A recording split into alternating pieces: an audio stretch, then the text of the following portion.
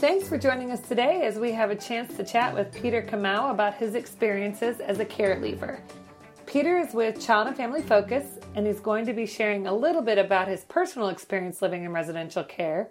He is also going to help us understand some of the unique challenges other Careleavers face after leaving residential care, as well as ways that we can be more responsive and more supportive to these young adults. So welcome, Peter. We are so thrilled to have you here. Every time I hear you speak, whether it's about your own personal experience or about the experiences of other young people you've met through your work, I always walk away with a fresh perspective. And while I'm encouraged in so many ways, I'm also challenged as well.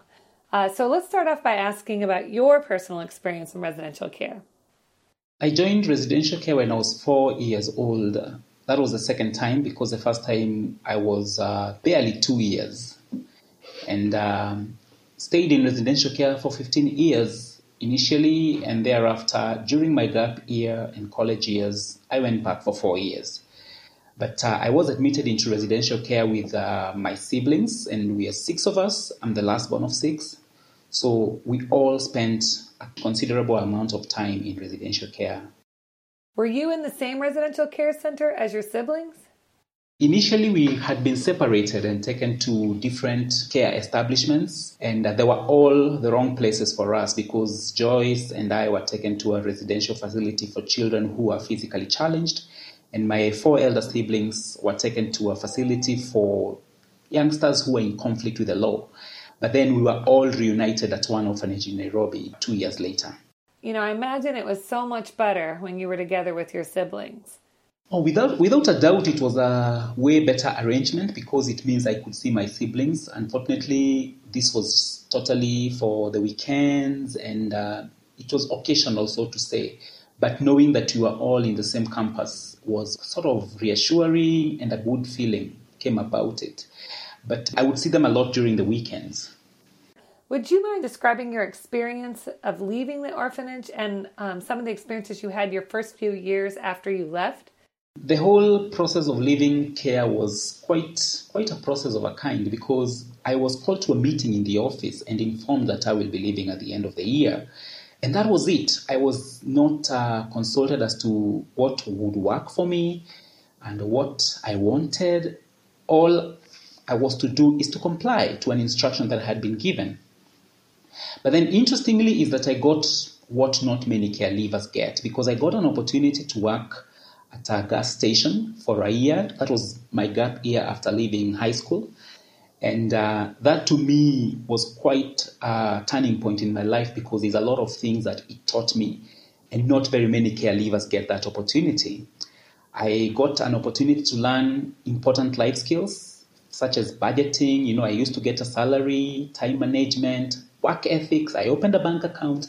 And that to me was quite an important stage of my life, and that I did for a year. But on the other hand, even while I was in that transition stage, there were definitely challenges and some highlights that came with it. But the important thing to point out is that I was informed that I would be leaving care and there was no consultation. All I needed to do was comply, and I did not even have an opportunity to ask questions. I was called to the social work office where there were 2 social workers and the nursing in charge, and I got the instructions about my leaving care at the end of the year, and I obliged. And then what they told me is that because I was at a boarding facility that was very near where my relatives were, I was informed that upon completion of my high school, I was not supposed to come back to the orphanage, and that I would need to stay with my uncle and until my results would be sort of ready. And normally it would be around 4 months or 3 months before your high school results come out. And so upon completion of my schooling, I stayed with my uncle as I had been instructed. But then halfway through the Christmas break, I decided I could go back to the orphanage to take some books which I had, and I thought that they would be useful for a person who's going into the class I was in the next year. But then when I got there were some managerial changes, luckily. But then I met a chief administrator who was very, very considerate. She was listening, and she called me to her office and asked me a couple of questions. And she asked me, what would be your next steps, Peter, now that you are headed to a gap year, that before you join campus? What would you prefer to do, and what are the instructions you've been given? And so I told her, I have been instructed to stay at home with my uncle, help take care of the goats and sheep. Yeah, I'm happy to do that. Then she asked me, are you sure of that? And I was surprised. For the very first time, someone is asking me whether I was comfortable with a particular instruction. And I said, not really, because there weren't a lot of opportunities in the rural settings. And she asked me whether I would like to do something that earns me some income. And I said, of course, that would be really useful. So she told me, stay around, don't go anywhere, and tomorrow I'll send you for an interview. And that's what happened. I, together with two others, were sent to a gas station where we were interviewed, one for a shop attendant job and I at a gas station. And that was purely a God-sent opportunity, and I would not attribute it to the social work department of the orphanage, but it was a new chief admin who came in and really wanted to be sort of listening to the youngsters and working in their best interest. It's amazing how that one caring adult, she changed the trajectory of your life. That is the best thing that happened to me, really, in my many years growing up in care for 15 years, yeah. You've met a lot of other young people along the way who have left residential care. What is life generally like for them after they've aged out or have left the residential care center? I would happily look at my sibling situation, because my 5 siblings were not as lucky as I was. And in their case, it was very bewildering for a start, because they are faced with this huge transition in life, and there has not been any preparation towards it. And it was a big shocker for starters, because you are not sure what the future holds. It's very uncertain for an individual. And considering that for many that grow up in orphanages, theirs is a traumatic experience. And so when you're now faced with a situation that you're ill-prepared for, it doesn't make things any better. And so what happens is that for many, they feel overwhelmed, they feel lost and alone. And in a lot of cases, many are sort of taken to live with relatives who are equally not prepared to take the youngsters back in. They have not been counseled, they have not been supported or given any sort of ongoing support for continued care for the youngsters. And so to many, it's a huge adjustmental challenge and problem. They do not have direction. They don't know which direction to take in life. They struggle to build meaningful relationships. And unfortunately, for many, they are not even allowed back into the very orphanage that they knew as home for so many years. And so it is a big adjustment challenge for many. And there is a culture shock, because you're supposed to lead life on your own and you have no one who is guiding you, because the relatives that you've been taken back to actually consider you a burden to them, because without any financial sort of support or capacity to be able to render the best care possible to you, it becomes quite a challenge for many. Other than that, also considering that many are taken back to environments that are rural, so to say, the language that they speak in this context is different from the language that a youngster was used to speaking in the orphanage. And so even communicating with your own relatives that you have been sort of separated from for many years is a huge challenge. And then there is also the issue of lack of support from the family, lack of community, support. You do not know which church to go to, you don't know the people you're meeting, and it's starting afresh to create relationships. And this is not something that is very easy. And sadly speaking, for many, they even struggle to raise their own families, And if they end up in family life, it is dysfunctions all around, because they are bringing up children, they are taking care of spouses, and they have never really learned how to, love. Not forgetting that a lot of them end up being dependent on people. if possible, some of them want to go back to the orphanage to receive support. And so it's quite a buffet of challenges that the youngsters face. And for ladies especially, many will end up in early marriage situations, and because they are desperate, and anyone who tells them, I love you and the likes, they easily fall prey into the wrong hands, into the wrong marriages. And so it is unfortunate. My very own brother, Patrick, who was our firstborn, we looked up to him for an example, but he struggled with adjustment with life after care and committed suicide in 2007. And that really is very sad, and it's the worst it can get, really. So many will end up in alcohol abuse, drug abuse. For some girls, I know some who are in prostitution because a children's home got you out. They did not have any proper planning as to how life continues for you, and there's no follow-up.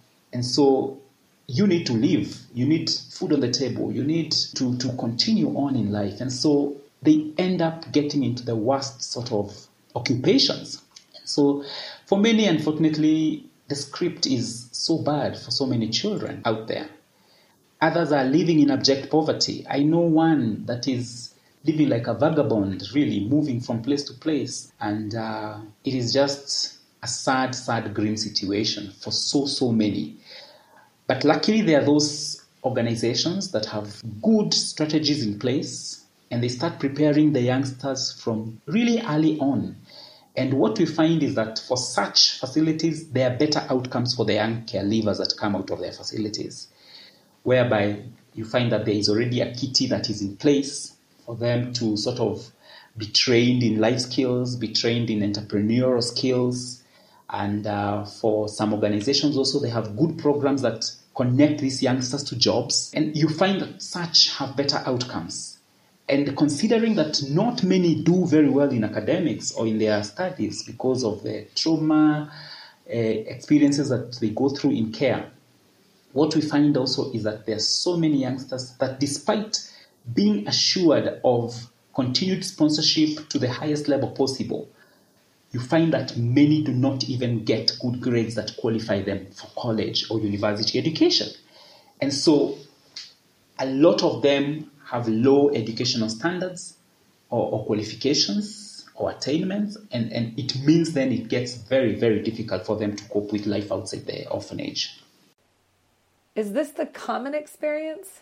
In your professional experience, have you found that some orphanages are better than others?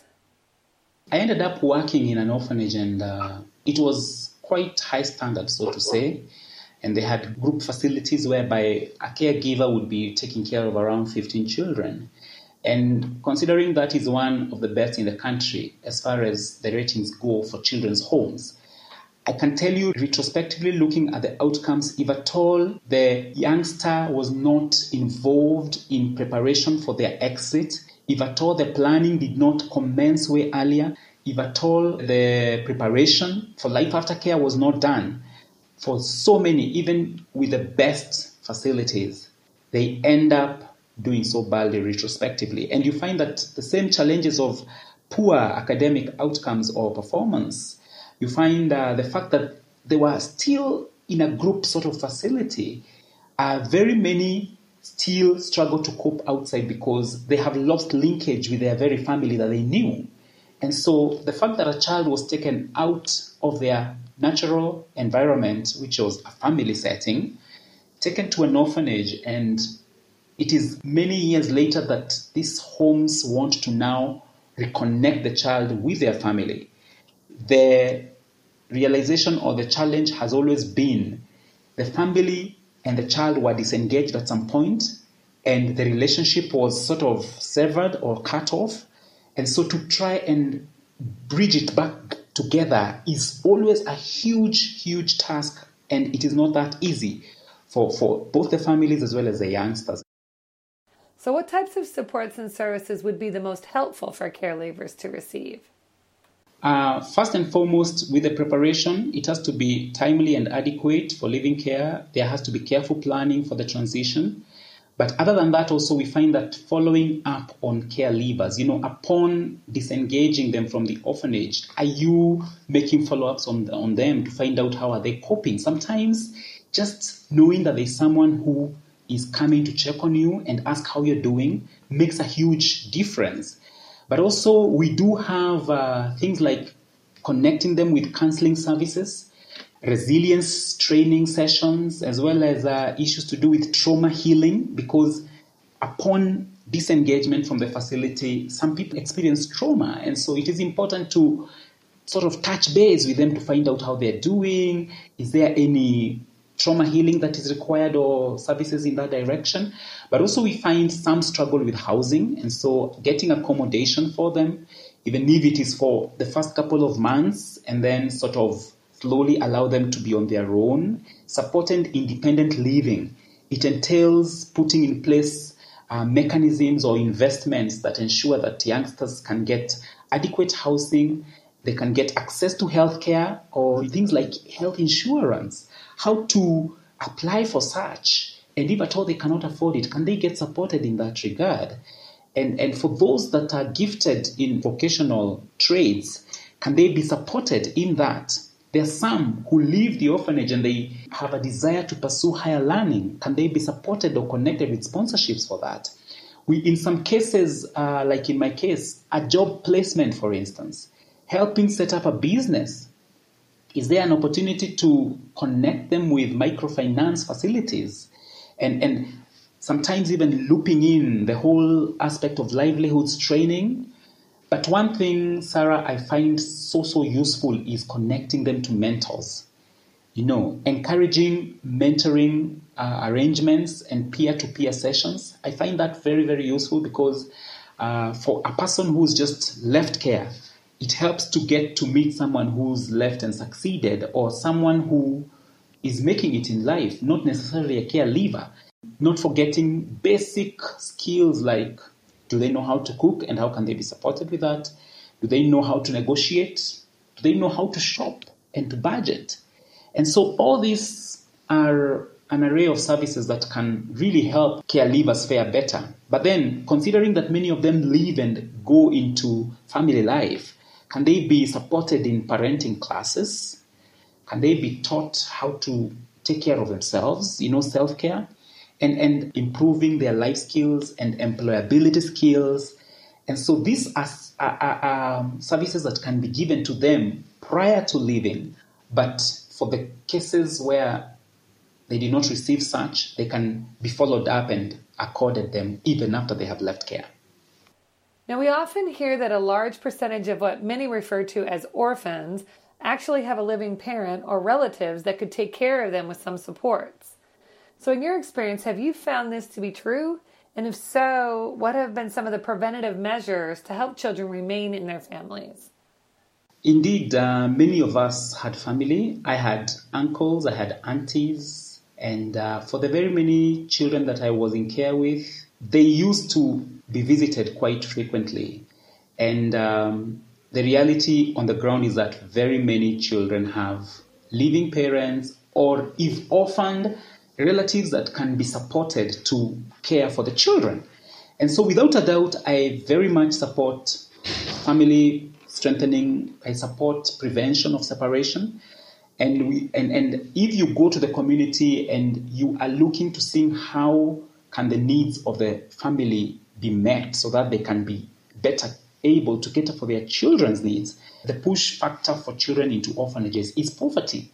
It is not because that they are orphans. And so is it possible to then address poverty as opposed to taking such an action as disconnecting a child from their families? What about going in to see, can they get some cash stipends? Can they get some funding for their child's schooling? In some countries like Kenya, we have education that is primary education, which is for free. And much as there are some associated costs that come with that, is it possible for organizations to put in some investment towards supporting families? And for some families, it is just a simple thing as encouraging them to soldier on with the child, telling them why the child is better off in their care as opposed to being elsewhere. And so it's a whole perception change that is required to help families and communities understand that children thrive best in families and not in orphanages, because outcomes later in life are quite disastrous for many children. And so I, without a doubt, support family strengthening, prevention of separation, and keeping children in communities. And orphanages should be used as a measure of last resort. And yes, I have the orphanage to thank for who I have turned out to be today. And very many of us have the orphanage to thank. But retrospectively looking at the outcomes and how many have succeeded vis-a-vis those that haven't, we still see a huge imbalance. In that many are struggling. Many haven't made it. What advice do you have for churches and other donors who really want to support care for orphans and other vulnerable children? First and foremost, I would advise them to sort of do their research to find out what is best for children. What do children really need? They'll be surprised to learn that it's not about the good roof over their head. It's not about the luxury sort of life that some orphanages offer. But children need consistent, caring adults. Children need love. Children need attachment. Children need, yes, they need their basics met. But you find that the big needs, that they need a hug. They need someone who is joyfully mad about them. Secondly, sensitize the society on the essence of family care to the growth and the development of orphaned children, and work with programs that are supporting the bringing up of children in families, support individuals, support groups, support organizations whose effort is to protect and preserve families. Other than that also, is it possible, if at all you have to support a child or children in a setting that is orphanage-like, go into orphanages or organizations that have a clear roadmap for children. They have taken these children because it is a measure of last resort, and that they're doing the best they can to put in place alternative care arrangements for these children. Because, for example, in the Kenyan situation, we are told that a child should not be in a children's home for more than 3 years. And so they are given a time frame to sort of look at what works best as far as alternatives in the continuum of care are concerned. And so my encouragement or my advice to churches and donors is to move and work with organizations that are working towards strengthening families, getting children into alternative care. And if already going into an orphanage setting, could you work with the orphanage in charges to help the orphanage transition, reintegrate children back in a way that does not do the children harm? But nice programs that get children back into families, and if their very own families cannot take care of them, consider adoption. So, Peter, what was most personally helpful to you as you prepared to leave the orphanage? What was helpful, what helped me prepare for leaving, and I must point out that prayer as well as church connections and relationships that I had formed were very, very helpful for me, because at least I belonged to a cell group, and these people really were on my case. They were my accountability friends and partners, and so they cared to check on me a lot of times. So there was a component of the church and the connections that I made therein. But other than that also, there is a family of a member of staff that I developed quite a close relationship with while in care. And this family, she was a nursing sister, a nursing sort of personnel at the orphanage. And upon leaving care, she had also left working in the orphanage for some time, but she had kept the conversations and was keeping in touch with me and my sister. And I found that to be so useful, because upon leaving care, I knew I could go to her place, I could go to her family, visit with her husband, herself, and her children. And there was a lot of learnings about family life, and they also did advise me a lot. They were my spiritual parents in a way.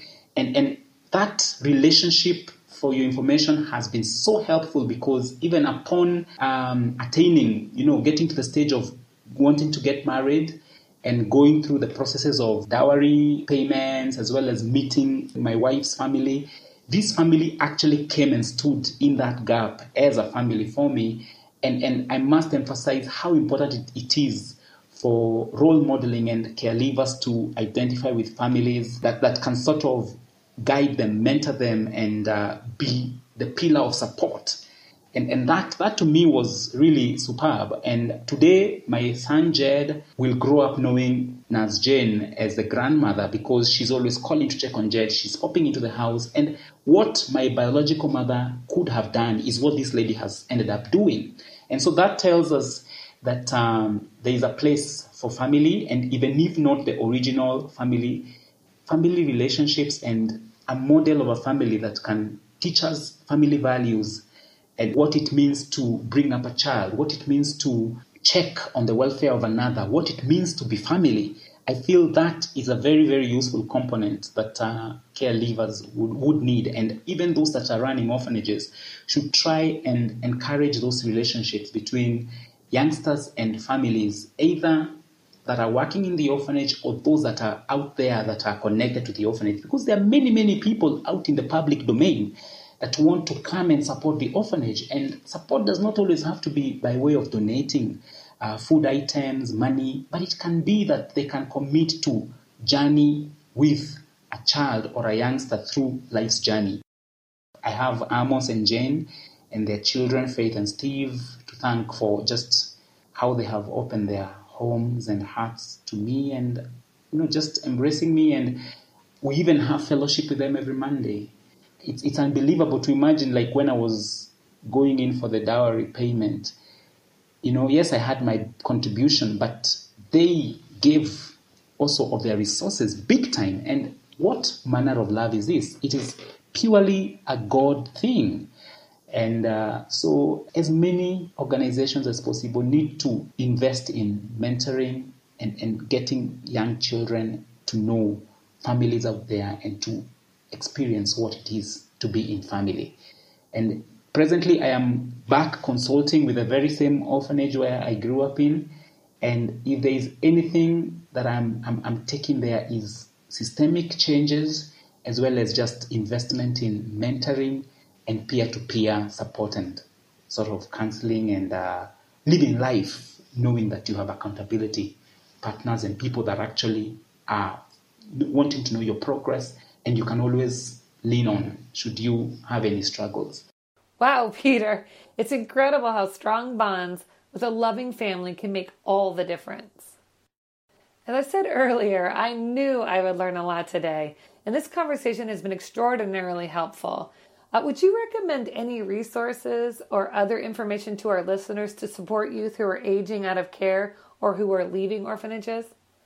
Of course, we have entities or organizations like Better Care Network. We have Faith to Action itself has a lot of resources on how to transition from institutional care to family-based care and giving the options that are available. But at the same time, the very country that we practice in, we have, for instance, in Kenya, the guidelines for the alternative family care of children in Kenya. And we have a lot of emphasis in those guidelines on prioritizing family-based care for children and prevention of separation.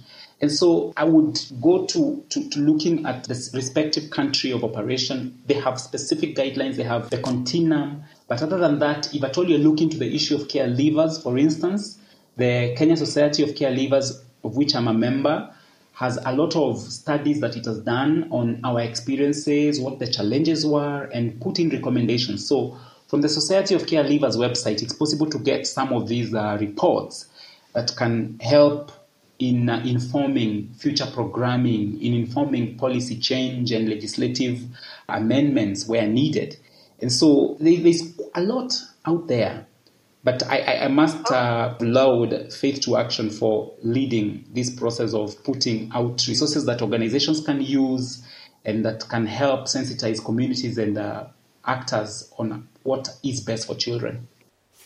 Well, thank you for that encouragement. It's really nice to hear that. Peter, thank you for sharing about your experiences as a care leaver and also as a practitioner.